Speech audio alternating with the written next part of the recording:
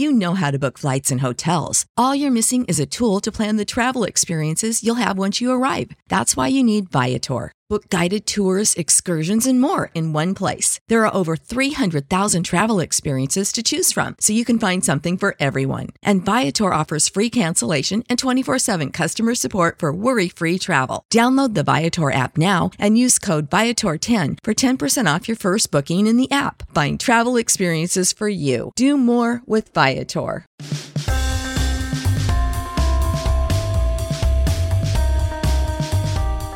Welcome into the latest episode of the 5 Reasons Podcast. I'm Ethan Skolnick here as always with Chris Whittingham. Now that you found us, make sure that you check out all of the other episodes that we've put out. You can do that by hitting the subscribe or follow button and scrolling back in the library. We are now at 194, so we are closing in on 200, or roughly the average Marlin hitter's batting average. So we're getting pretty close to that 200 figure.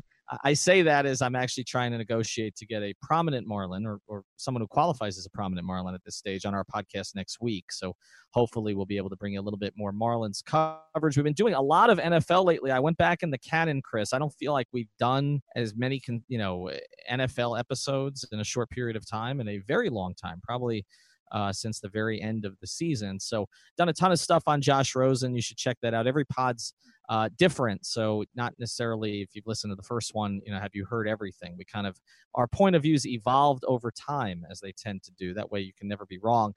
Also check out the other podcasts in our network. I'm not going to give you the names because they're all spoiled brats, but we have 14 other podcasts in the network. You can type in 5 Reasons Sports and you'll find them. All right, find 3 yards per carry because they've had a really good 5 weeks. And also check out our website, 5reasonssports.com. We now have Heat content on there again. We didn't have Heat content for a while. It was, again, a ton of Dolphins and Marlins stuff.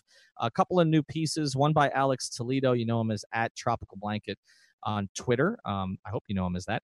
And he wrote a piece about Goran Dragic and kind of what happens with his opt-out, what he should do, what the Heat should do. And then a new piece out by Christian Hernandez today. You know him as @TheMapleRick on Twitter. And Christian went through all the numbers of the Heat season. Really interesting breakdown of Bam Adebayo on there that I think that Heat fans should check out. All right, we're going to do NBA today, though. We're going to branch out a little bit from the NFL or from what we were doing with the Heat, towards the end of their season, and just talk about what's going on in the playoffs so far. And we did a podcast, Chris, with Matt Moore, and one of the topics that we talked about with him was whether or not the NBA was going to miss LeBron James. And I think they're feeling it a little bit. I know there have been some moments, the Dame Lillard moment, which was sort of the greatest buzzer beater other than Arya Stark over the past 3 weeks. I know that reference goes way over your head. But I get the reference. I just don't watch the show. I know. Yeah, exactly. I mean, how could you not understand that reference by this point? I mean, you have to be living under a rock. People got angry at me for retweeting the Arya Stark Dame Lillard memes. I mean, look, I understand it. I know the spoiler thing. The same thing's going on with the Avengers right now. I get it, but it's the biggest TV show in the world right now, and it was the most hyped ever episode. And I'm sorry, you don't get to do the spoiler thing when there is a set date and time that the show airs that the plurality of people watching the show are watching it at. You have, in my opinion, between 9 p.m. and 10:15 p.m. Eastern time to basically declare yourself someone who cannot be spoiled. Once it's after that period, the show is aired for tens of millions of people across the country. You don't get it's on you after that to avoid spoilers, because there is a date. I get the movie thing. The movie thing, even though after opening weekend, if you really want to see it, you probably should have seen it on opening weekend. But I get it, right? Maybe you didn't have a chance to get out to the movies. But for a television show that airs at a specific date and time, you don't have until a minute after that airing ends to complain about spoilers. That is my thought on television. As much as we've moved to the Netflix and the Hulu and the streaming era where everything is on your time, this isn't on your time. You don't get to complain until a minute after that thing airs. That's my thought. Arya Stark killed the Night King. All right, let's move on to let's spoiler alert. Spoiler alert. All right, let's move on to the NBA here, because, again, we did discuss this with Matt Moore and whether the league was going to miss LeBron. I think the ratings are showing that. You kind of have the one series that everybody wanted to see is actually happening in this round, which is Houston, Golden State, and I need to avert my eyes because I cannot watch. I can't watch James Harden anymore. I can't. He is killing the game from the inside out. At first it was the flopping, the facial expressions and everything else, but now it's the landing space, right? Like, so this new thing, I mean, people used to get on Reggie Miller, right, for the kick out. Like that was Reggie's thing. And Reggie is an annoying personality. He was an annoying player. And yes, I was a Knick fan. So like, I have no patience in any way for Reggie Miller and any part of his personality, playing style, anything. Okay. But he didn't do what Harden's doing. I mean, Harden is literally like vaulting himself forward and so that has to be his landing space. I cannot watch it anymore. He dribbled 37 consecutive times the other day after he got back in the game after the eye thing. It is just, I'm sorry, it's dreadful. And that's the series. That's the series that everybody wanted to see. I just think that the problem with the playoffs right now is that there's no dominant team because everybody knows Golden State is not right? So it's not even like you're shooting for the juggernaut that you were before. They don't have Cousins. Durant clearly doesn't like his teammates. They're not the. I mean, they're playing Andrew Bogut. They're not the same team that they were before. Okay, they're still great, but they're not what they were. And then you look at the other teams, and I know the East. The East is compelling in terms of the competitiveness of it. But I don't know that we're seeing great basketball right now. Am I being too hard on this? I think you are. I mean, definitely not on the Harden thing. I think the Harden thing, you're perfectly on point. Although it is actually, in my opinion, almost a remarkable evolution of the thought process of a player in a game. Like, I know when I play sports, and again, at a very rudimentary level and a very awful level, but like, I'm just trying to survive, right? I'm just trying to like live on instinct and live off, and I imagine a lot of athletes are not.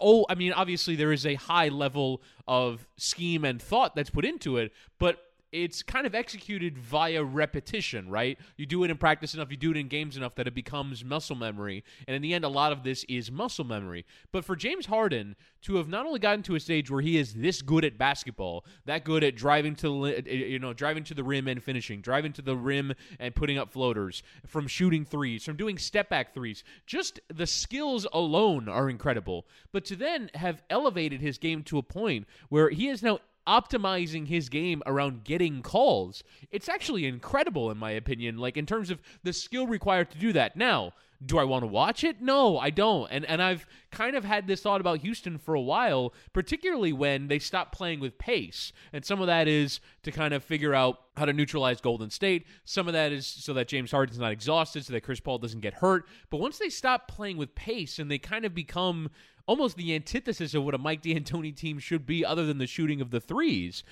it's very difficult to watch. And so I understand that element. But if you believe Golden State to be vulnerable, which I don't, I mean, even understanding that they're playing, Andrew Bogut, and I mean they're players like Alfonso McKinney that are getting minutes. Their bench isn't any good, but their starting five is still excellent. Their starting five of Green, Durant, Curry, Thompson, Iguodala, when they play together, they're superb. They're basically just trying to survive bench minutes. And Kevin Durant, I think, is playing really well at the moment.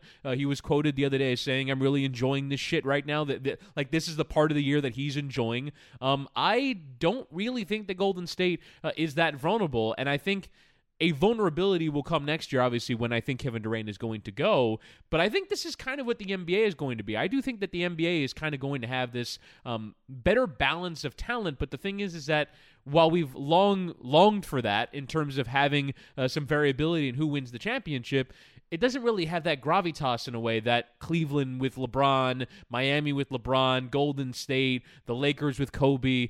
There just aren't. I think that's what's missing, is there aren't teams that feel like, oh, this is championship caliber. And maybe as the games go on, it will start to feel like that. But even the Golden State Houston thing, because of the varying distractions in it, it doesn't really feel as momentous as it should. And I think obviously when they play the Sunday afternoon game, a lot of people are watching, and it was the most watched viewed second round game for a long time on ABC. But it just still doesn't feel like it has that gravitas. Like, oh no, the championship is being decided right now. And I think it's going to take some of these teams and some of these stars being in our lives for a long time before it starts to feel that way. Well, I think it actually would have been better for the league if some team in the East looked like a complete juggernaut.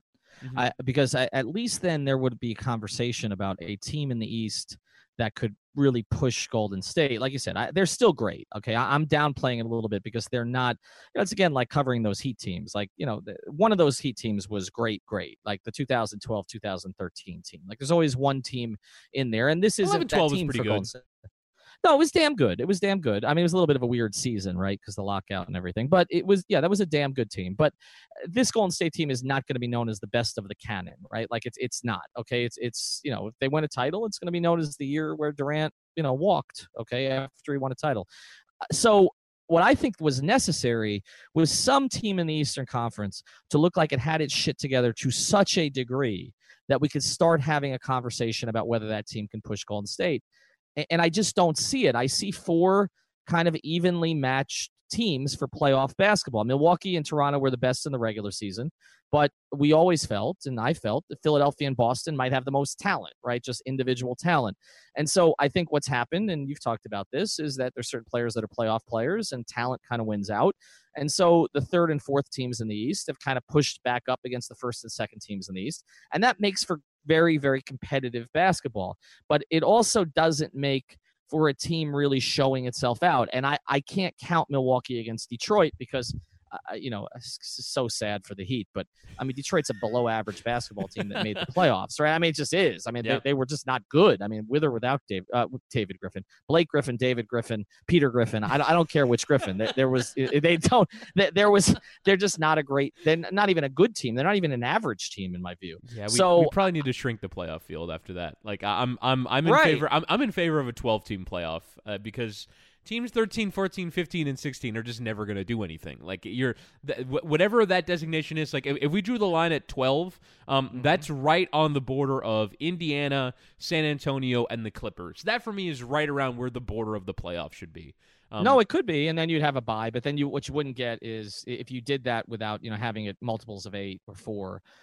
What you'd have then a situation where you would have a team like Golden State, which wasn't playing in the first round, and people don't want that. So I mean, you have to keep it unless you're going to go to 4 teams in each conference, which they're not going to do. It's got to stay at 8. But I just there is not a team in the East that's just jumping out to me as anything better than above average. Right. And so I think Milwaukee's regular season number indicated that they were, but you and I both question that, how it would apply to the playoffs, whether teams would be able to scheme up Giannis in a way to make them somewhat less effective, whether Bud's schemes and strategies work in the playoffs as well as they do in the regular season.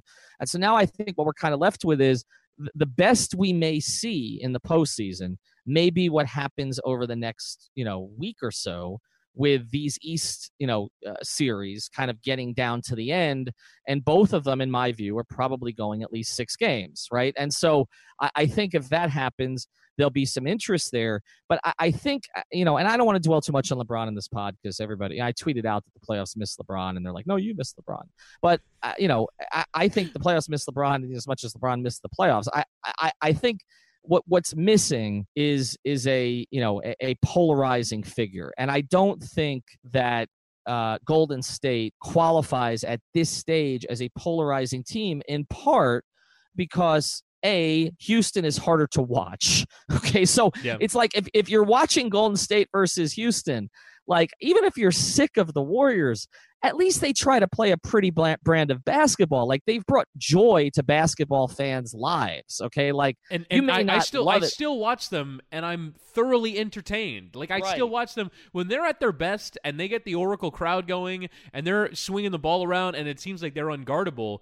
That style of basketball is really fun to watch. And so, like, I still, even after all these years of them being the favorites, like, I still kind of watch them with the same sense of wonder as when they first broke out 4 years ago. Like, I still watch them that way. So it would be hard for them to be villains in that scenario. We'll get back to our episode here in a second, but first I want to tell you about a great new sponsor of the 5 Reasons Sports Network, and that is ShipYourCarNow.com. These guys can move any car, boat, RV, motorcycle, or equipment anywhere you need worldwide. You have a business and need to ship freight or machinery? Call them. College moves, new car, used car, buying the toy you've looked at for a while? Call them. These guys can ship it all, so give them a call. Here's the number, 1-800-264-4646. That's 1-800-264-4644 or visit shipyourcarnow.com/5 reasons. Also, make sure to mention 5 reasons on the phone. I wish they'd had this when I was going to college. This would have been great for me. I needed to get my car down from Baltimore to Florida. I ended up taking the auto train. You don't want to take the auto train. Ship your car, fly. No job too big or too small. Ship your car now moves it all. I think Houston are the villains. I really do. I think if They there's are. a team that are unlikable, it's them. Houston and Philly. It's them with the fouls. And also, I mean, this whole thing, we can talk about it, this dossier that they compiled of, all the points that they missed out on a year ago because of the fouls and drawing all these conclusions. I mean, how much do we have to work the refs? It's so obnoxious to me how much the game becomes about the officiating. And I get it. I mean, Daryl Morey is very much a Moneyball type of executive. He's looking for advantages in every margin, which is why Houston does what they do, as unaesthetically pleasing as it is. They work every advantage that they could possibly get. And look, James Harden swinging his feet 4 feet ahead of where he had initially jumped is an advantage that they're trying to gain and trying to work this game. But it's unctuous. It's really unctuous to constantly hear the complaints about the officiating when James Harden gets so many calls, and then when Draymond Green not only has a go at Houston, but then has a go at ESPN hosts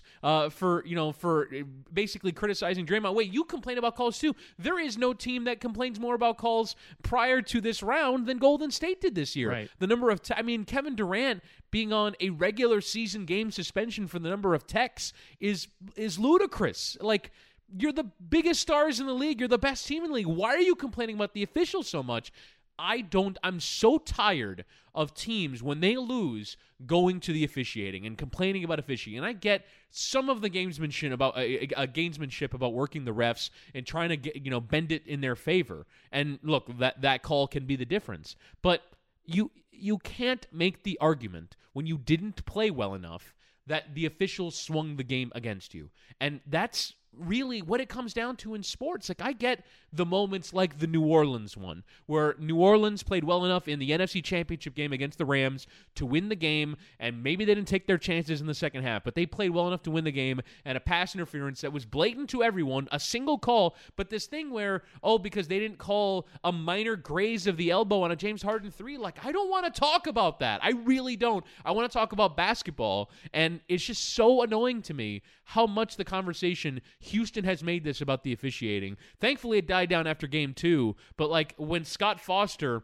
being assigned to a game is a big deal, and like one of the biggest deals we've had in the playoffs so far, like that's the opposite of interesting to me. Yeah, and it takes a lot for you to bring out the word unctuous, so I'm glad we could add this back to the podcast. I think it's been a couple of months. I can't watch them. I decided not to watch the second half the other night.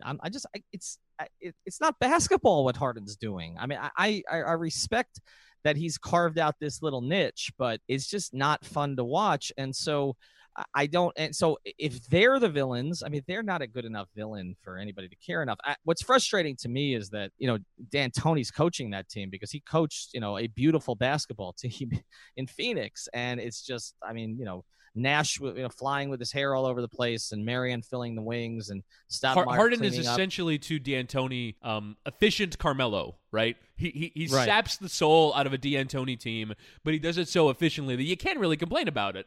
Right, but we're far enough along now that, I mean, D'Antoni's now coached 2 teams like this. Like, Yeah. it's hard to even remember Phoenix. And I give him credit for adjusting, because most coaches don't do that. But it's just really, really difficult to watch. So I think that's kind of where we're at right now. Like, for the NBA to salvage this postseason, in my view, they need these 2 East series to go 6 or 7 games and be compelling at the end, and somebody to be a hero or a GOAT. They need something memorable out of this. I don't know who it's going to be in those series. You have plenty of stars in those series. Okay, not LeBron level stars, but obviously guys on that very next level, whether it's Giannis and Kawhi and Kyrie and then all the guys in Philadelphia.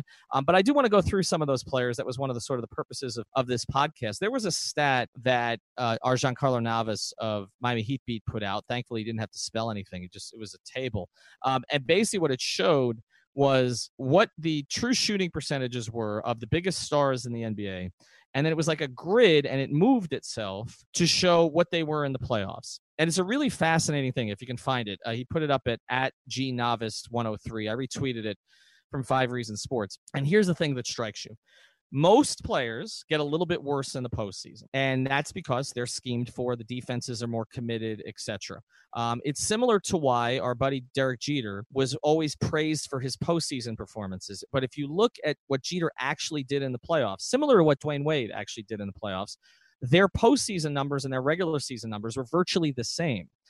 And both of them deserved credit for that because it's harder in the postseason. So the fact that Jeter would hit whatever it was, 301, 302 in the regular season, and then replicate it in the postseason, whereas, say, A-Rod had difficulty replicating that in the postseason, or Stanton had difficulty last year, others have had difficulty, that's indicative of a player who does not shrink under the pressure. It doesn't mean he's going to hit a lot better or shoot a lot better or score a lot more goals. It just means he's going to do what he always does, even when the stakes are higher and the pressure is greater and the competition is more focused and better.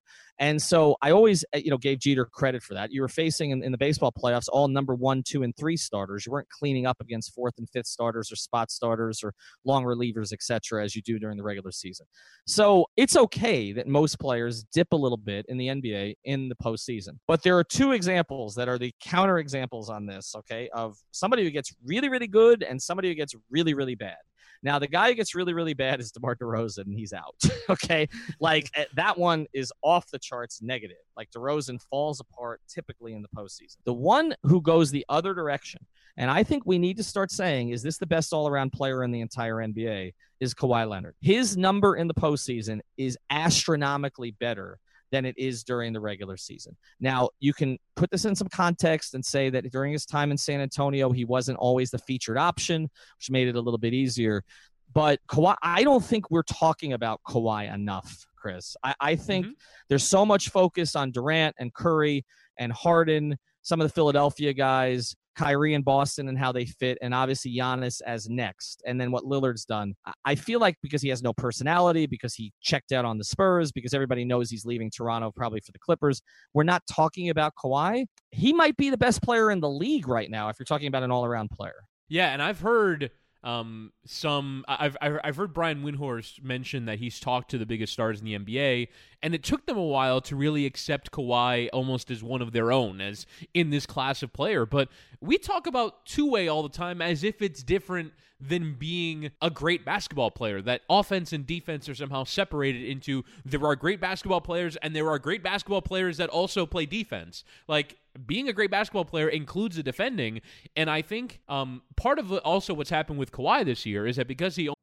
You know how to book flights and hotels. All you're missing is a tool to plan the travel experiences you'll have once you arrive. That's why you need Viator. Book guided tours, activities, excursions, and more in one place to make your trip truly unforgettable. Viator has over 300,000 travel experiences to choose from. Everything from simple tours to extreme adventures and all the niche, interesting stuff in between. So you can plan something that everyone you're traveling with will enjoy. Real traveler reviews give the inside scoop from people who've already been on the experiences you're considering. So you can plan with confidence. Free cancellation helps you plan for the unexpected. And 24/7 customer support means you can travel worry-free. Download the Viator app now and use code Viator10 for 10% off your first booking in the app. Find travel experiences for you. Do more with Viator.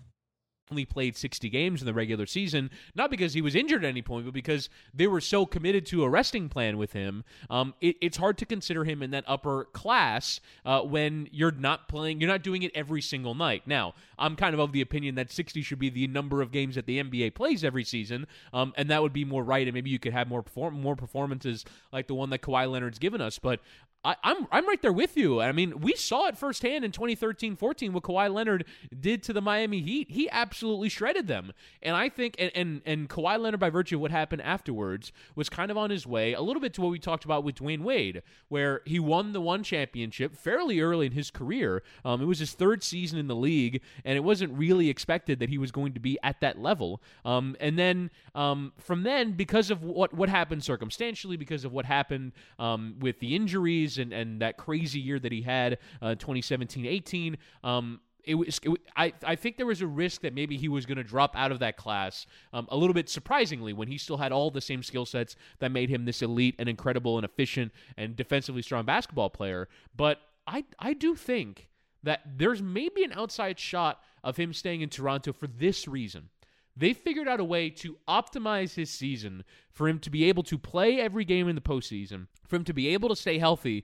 And I do think from what I've heard about Kawhi Leonard's priorities, that even though, there are some maybe in his family or in his camp that want him to become a bigger star, I do think there's maybe some that just wanted Kawhi Leonard to be treated with respect and care when it came to his physical status, that he was not feeling right, and that Toronto has done everything that they can to get him feeling and playing right at this stage of the year. And so I do wonder if he might stay. But yeah, I mean, he might have been the lost best player in a championship team, but if you're that once, you have that in you. And I think that Kawhi Leonard, without question, has that in him. And what the performances he's putting in right now for Toronto, even after they lost Game 2, it's incredible. It's so far in these first 2 games of these series, averaging 40 points. In the Orlando series, dropped 30 a couple of times, and doing it all efficiently. He is at the peak of his powers, and as you said, is a player that gets better in the postseason, I think, because he takes on a bit more of the offense and is up for it. So I think he's an incredible player. At fully healthy, I mean, the 5 best player in the NBA conversation is certainly logjammed. But given what Anthony Davis did this year, you can definitely say that Kawhi leapfrogged him in that conversation. And now we're kind of splitting hairs between Curry and Durant and LeBron, obviously, even though he's out of the postseason, and Giannis. That's kind of the conversation, and Harden, obviously. That's the conversation group right now, and Kawhi Leonard is certainly in there. We'll get back to today's episode in a second, but first I want to tell you about one of our new sponsors here in the 5 Reasons Sports Network, and that is the attorneys at Seltzer Mayberg. Find them at onecalllegal.com. That's ONE calllegal.com, or actually call 855 5000 Law LAW. They handle cases including but not limited to car accidents, slip and falls, and any personal injury matters. Additionally, if you mention 5 Reasons, they will handle your traffic ticket for $44.99 with a new 15,000 square foot office opening on I-95 in North Miami. They will handle cases all over South Florida. Call now with 24/7 service for a free consultation. OneCallLegal.com or 855 5000 Law. The attorneys at Seltzer Mayberg, a proud sponsor of the 5 Reasons Sports Network. Yeah, no, there's no question. But again, the difference between him and some of the others is he also, when committed to it, is the best defender in the league. Mm-hmm. And so that's what separates. Look, LeBron is not that anymore, and has not been that in a long time. Now, Durant has gotten much better defensively than he was. Curry, I think, is better than he's given credit for, but they're not Kawhi. I mean, Kawhi is a lockdown guy who affects and disrupts your entire offensive game plan. And then, like you said, then he's doing it on the other end. I mean, you can make a serious case that, like, the Clippers got him and Durant next year, that Kawhi is, if he's not the co-lead, if he's not the guy, he's certainly the co-lead with Durant. And, look, I love watching KD score. He does it so effortlessly. He is what people thought Carmelo Anthony was. He can score from anywhere on the floor. He's basically unguardable when he's got that pull-up in transition. He can go inside, outside. He's made up really for any. He has no offensive weakness. He has no offensive weakness. And his game, unlike Harden's, to me, is extremely fun to watch when he's got it going, when he's playing in rhythm. Curry is the great game changer in the entire league. He disrupts everything that you do. He can shoot 30% from 3 in a game, and he still had the biggest impact out there. So I'm not putting aside what the two of them do offensively, but what Kawhi does defensively completely sets him apart. And I think a lot of it, and the reason we don't acknowledge it, and I think the reason that others have had trouble accepting him, is he's just not a fun personality. He's not a fun personality with the media, but he also doesn't seem to be a particularly fun personality with his teammates. And he's not the type. You don't hear about Kawhi like hanging out on a banana boat with guys. It's not him, right? I think mercurial is the word that was used. I know when the Heat was investigating him, and they did investigate him, and they put everybody on the table for him, everybody, in a way they did not for Jimmy Butler.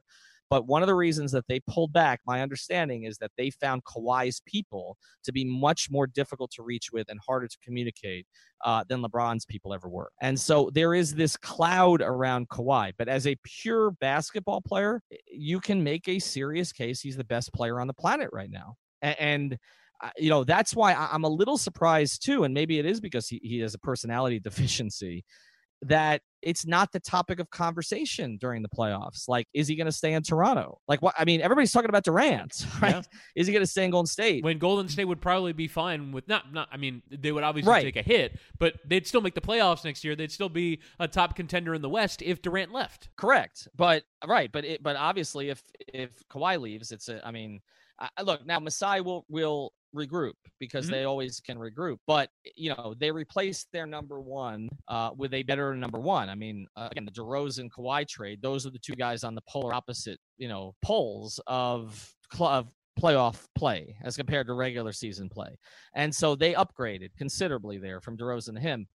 You can't upgrade on Kawhi. There's nobody they can get that can replicate what Kawhi's doing. So even if Siakam becomes a star, which is looking more and more likely now, with Lowry aging, what else do you put around them to make that thing work? And you've got Gasol and everything else, as an aging player. So Kawhi is the overlooked story here, and I just wonder if they can get out of this round. And let's say they draw Boston. Now, obviously against Milwaukee, there's gonna be a lot of conversation: Kawhi versus Giannis, who's better, etc.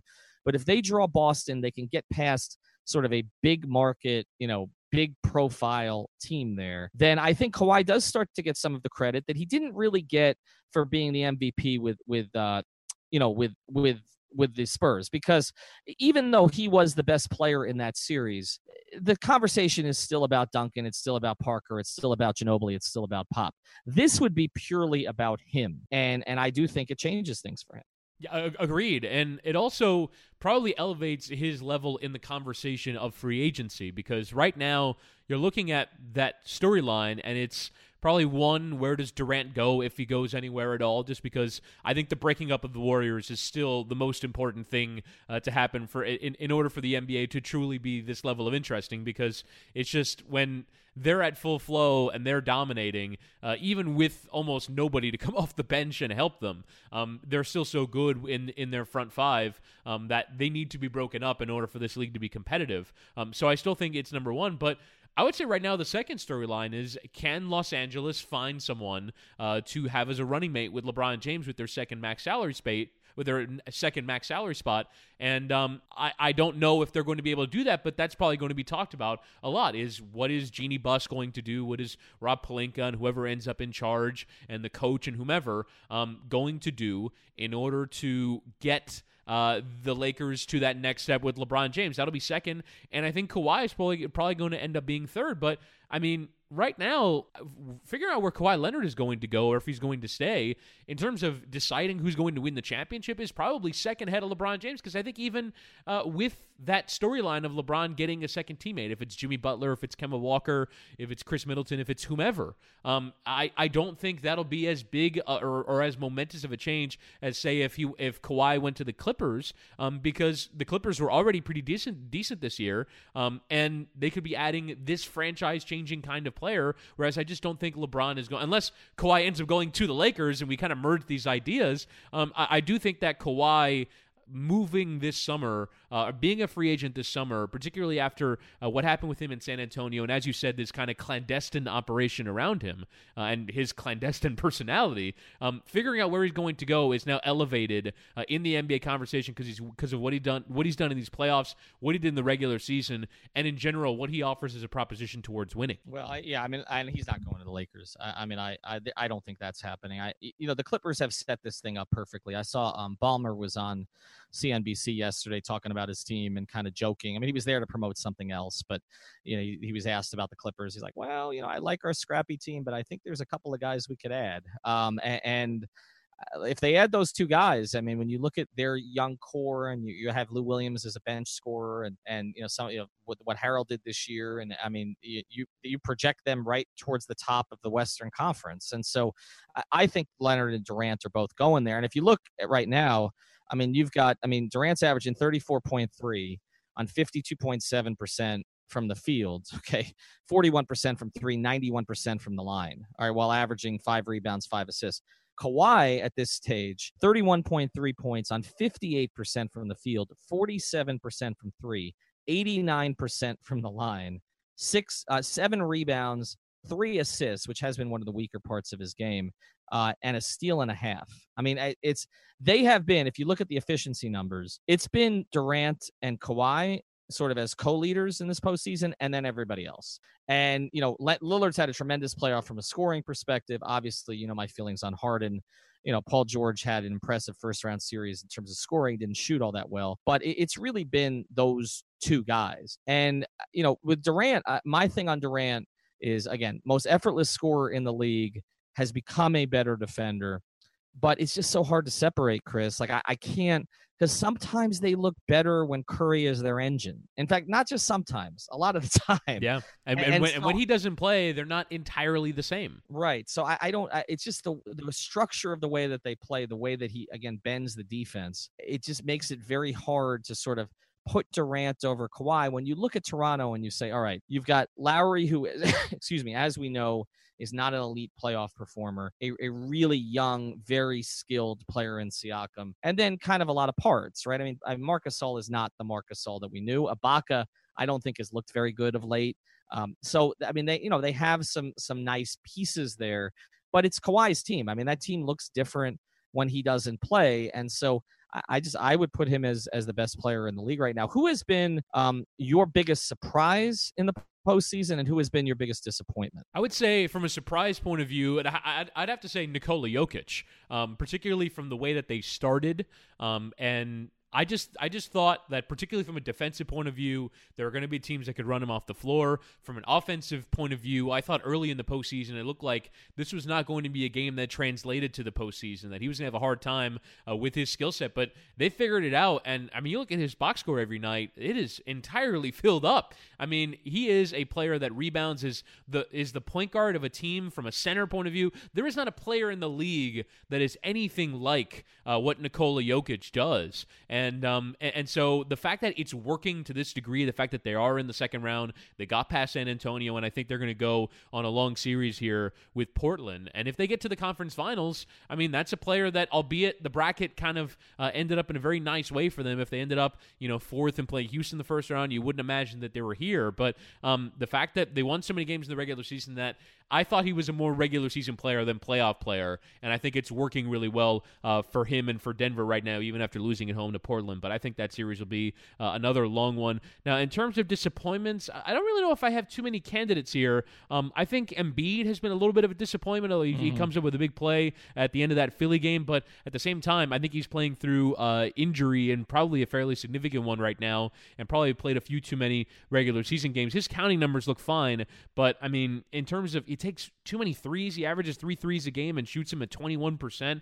His efficiency overall isn't good enough for a player of his skill. And what we've seen at times from him in the regular season, I mean, Joel Embiid in the regular season was dominant for large stretches, and yet here we are in this postseason, and it just hasn't been good enough. And you referenced earlier that graphic from G that went pretty viral. I didn't realize that it had to that degree. But yeah, so you look at Embiid's numbers; they go off a cliff in the postseason. He's around 58.5% true shooting percentage, and it's around 53.5% in the postseason. So it goes down significantly, and he's got a lot of figuring out of the postseason to do. And I think obviously the team dynamic in Philly doesn't help things, with as much as they're trying to figure out their right combination of 5 and how it's going to work.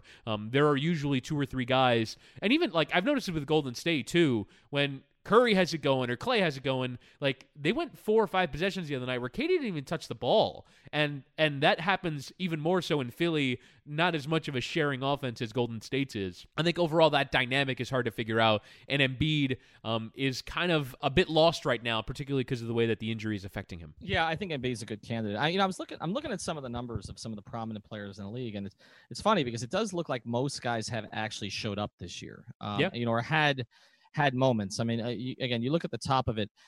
To me, the big breakout is, you see stars emerge in the playoffs. I mean, Pascal Siakam's a star. He You're talking about somebody who, shooting 53% from the field, 39% from three, averaging 23 in the playoffs while giving you 8 rebounds and 3 assists. I mean, these are Anthony Davis numbers. Yeah. That he's putting up right now, and nobody projected this for him. I mean, he's outscoring Steph Curry in the playoffs. It's remarkable. Masai is just tremendous. I mean, I'm a huge fan of what they do in Toronto, but nobody projected him as a frontline guy. They thought that he would be, a really good, a high-level role player, but he's right there. I mean, the names of top scorers in the postseason are Durant, Kawhi, Dame, Harden, Paul George, Giannis, Siakam, Curry. Okay, that's the company that he's keeping right now. To me, he's the big plus. I'm gonna go outside the box. I don't think it's just Embiid. I just want to see more. I know he's shooting 65% from the field. It's hard to complain, but I just feel like there's more to Ben Simmons' game that needs to be unlocked, and you just don't see it all the time. And maybe it is the shooting thing or the fact that he won't even attempt one or make anybody pay. But sometimes I look at him and I feel like he should be the best player on the floor at all times. He has the skill set to do it. And sometimes he just sort of disappears a little bit. So that's been, to me, Philly is I know that, they won game 2. They may win this series. I was a little more up on them than, say, Matt Moore was when he was on the podcast. But I feel like they're less than the sum of their parts still, and so for them to be greater than, because you can't count on Embiid to play game to game at this stage, Simmons has to be great, and he just goes through stretches sometimes where he's not. Agreed, and I think particularly as a screener, there's a lot more that he can do, but it's hard, man. It's just so hard when, particularly Embiid shooting as poorly as he is, to really figure out a way to have 2 non-shooters on the floor, and figuring out the spacing of all of that, and Ben Simmons to be treated with such disrespect. And I think that's the hardest thing to overcome. It's not necessarily a lack of skill. It's not necessarily the tactics that Brett Brown is employing. It's when another team is disrespecting you to such a degree, they just give you 10 feet. And they're saying, we're not scared of you in this arena, in this area. I think that's really hard for a player to overcome, particularly when you'd imagine he's trying to figure this out. I mean, you'd imagine there's a lot of work over 3 years being put into his jump shot, into his free throw form. I mean, he's a professional basketball player that just can't shoot. And I think that has to be psychologically difficult to get over for a young player that's, been thrown right into it. I mean, you think about it, the first 2 years of his career, 50-win teams in both seasons and in the playoffs, that's your first 2 years. That's a lot to go through for a young player, and a lot to take on board when you consider, obviously, that difficulty of teams treating you with such disrespect. But I agree with you. I think his best work has been done as a screener and then receiving the ball on the roll, and I think that Philly would be wise to use that more, but just in general, the team play from them is hard to figure out because they have so many mouths to feed. I mean, if you think about it, on any given possession, you can run action for J.J. Redick to get a wide-open 3. On any given possession, you can run action for Joel Embiid to work on the post or Jimmy Butler to get a shot, which is what they've been leaning on, and fair play to him at the end of Game 2 for basically winning that game, sort of with his own isolation game. But Tobias Harris has a lot of things that he can do and can go to work, but he's kind of relegated to 4th or 5th option on this team because of what J.J. Redick can do from 3 and how much a lot of the movements and the screens are kind of favored for him to get open looks. So it's a really hard chemistry to figure out, and Simmons has kind of been placed in this role where he's kind of meant to be the lead of all of it while also being treated with disrespect by his opposition. It's a lot for one player to take on board, and Philly didn't have nearly enough time to really figure this out in the regular season. And I think it shows at times, but sometimes, as you see in Game 2, just the weight of their talent is enough to win them a road playoff game, and that's why if you're Elton Brand, you do that every time, because sometimes the weight of talent is enough. We'll get back to our episode here in a second, but first, we've had a lot of inquiries about how you can contribute to the 5 Reasons Sports Network other than just giving us money, which we'll certainly take, or being a podcaster, and I have too many bad ones already. So here's an idea if you want to get involved with us, and it goes beyond our new website, 5reasonsports.com.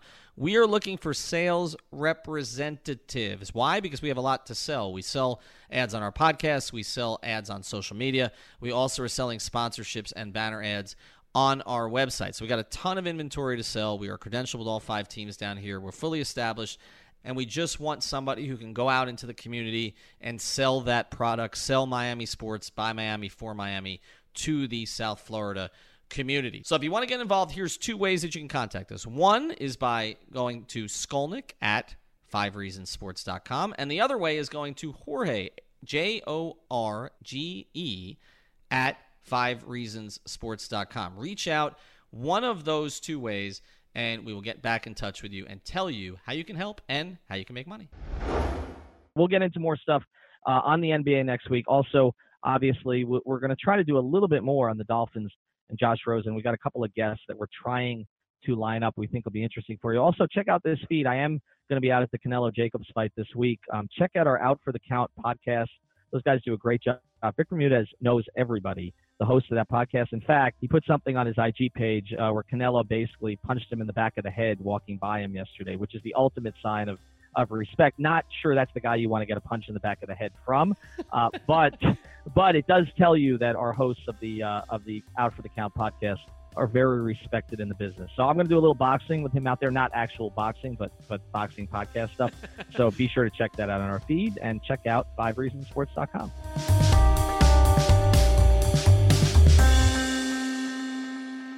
Thank you for listening to the 5 Reasons Podcast. Thank you so much. Sick of being upsold at gyms? My guy, you're currently a base member? For $90 more, I can upgrade you to our Shred membership. For $130 more, you'll be a Swole member. And for just $300 more, you'll reach Sweat Platinum. At Planet Fitness, you'll get energy without the upsell. Never pushy, always free fitness training and equipment for every workout. It's fitness that fits your budget. Join Planet Fitness for just $1 down and $10 a month. Cancel anytime. Deal ends Friday, May 10th. See Home Club for details.